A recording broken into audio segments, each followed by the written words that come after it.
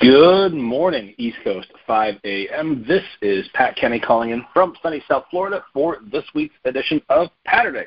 Today is Saturday, April the 30th. That is right, April is over. We are in the last day of the month. I hope everyone did have an awesome week. It was able to tune in some of the great calls from our very own Lisa Chinati as well as Jason Posnick. If you did miss any of those calls, please, as I do every week, I encourage you an employee to check out the SoundCloud and or the podcast and make sure that while you're there, maybe you leave a review, maybe you share it with someone, invite them into the group here, and help us keep growing this tribe.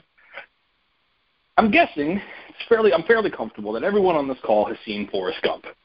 If you haven't, well, first of all, I'm disappointed, but I urge you to go out and go see that while you're somehow have missed that. But I'm guessing again that fairly certain that all of us here have seen Forrest Gump. Personally, one of my favorite movies, probably all-time top 10. Anyway, the story for the one or two that maybe didn't hear it, right? Really, really simple. Forrest Gump, very, very simple man, not necessarily portrayed to be the most intelligent, but besides and despite that, lives a very successful and very happy life. Some of the accomplishments are just absolutely bananas, right? Gets a scholarship to play football, becomes a world champion ping pong player, starts a ridiculously successful shrimp company, is an early Apple investor, runs across the country, all of these crazy things.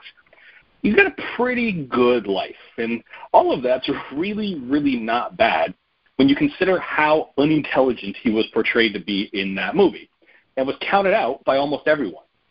So how was it that he was still able to become, by all measurements, so successful? His secret, in my opinion, is actually what you would expect to be the weakness, which is his perceived lack of intelligence or his actual intelligence. All of these, so-called smart people that aren't nearly as successful as Forrest Gump was. We're all busy in their 9-to-5 and their white-collar jobs and working to make somebody else wealthy or thinking that they're doing something, but they're not really moving forward. They're struggling to become more and more successful. I'm struggling with it myself. And what happens? Why? What is causing it? And it's because they overcomplicate and overthink almost everything. Being a successful entrepreneur isn't complicated. That's not to be confused with it isn't easy, because it absolutely is not. It's incredibly difficult. But it's not complex. You might think it is, but it really isn't. You need to spend time every day executing the right things. And that's where people start to lose, who think that they're very, very smart, and the dummies start to win. The smart person focuses on all of the ways they could fail and somehow ends up not even starting 99% of the time. Or they listen to the people who tell them you're not going to be successful. What's the person who's not so intelligent, air quotes here, the dumb person thinking? They're not. They just start. They just start doing something, and then 3, 4, 5 years later, they have this successful business.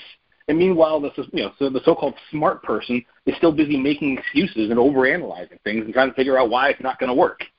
Think about when Forrest Gump was playing table tennis. Do you think he was planning on becoming a ping pong world champion, or that he was nervous during the championship match? Of course not. He was playing ping pong because he liked playing ping pong. As a result, he ended up becoming the world champion. Or think about Bubba Gump Shrimp. He didn't go into that trying to become this shrimp mogul. He just did it. He wasn't looking at market reports and forecasts. He just dared to try. Yeah, he did get lucky a couple of times, obviously. But we all have something better than luck. We're not dumb, capable of executing, and are intelligent because you can think through and analyze the risk and figure out how to take a step with a little less risk, but still take that step. Research and plan like a smart person, execute like a dumb person. It's as simple as that. That's the end of my rant for the day. Go execute. Your shrimp empire is going to start itself. Have an awesome, awesome Saturday. A wonderful rest of your weekend. We'll see you back here Monday morning, live at 5.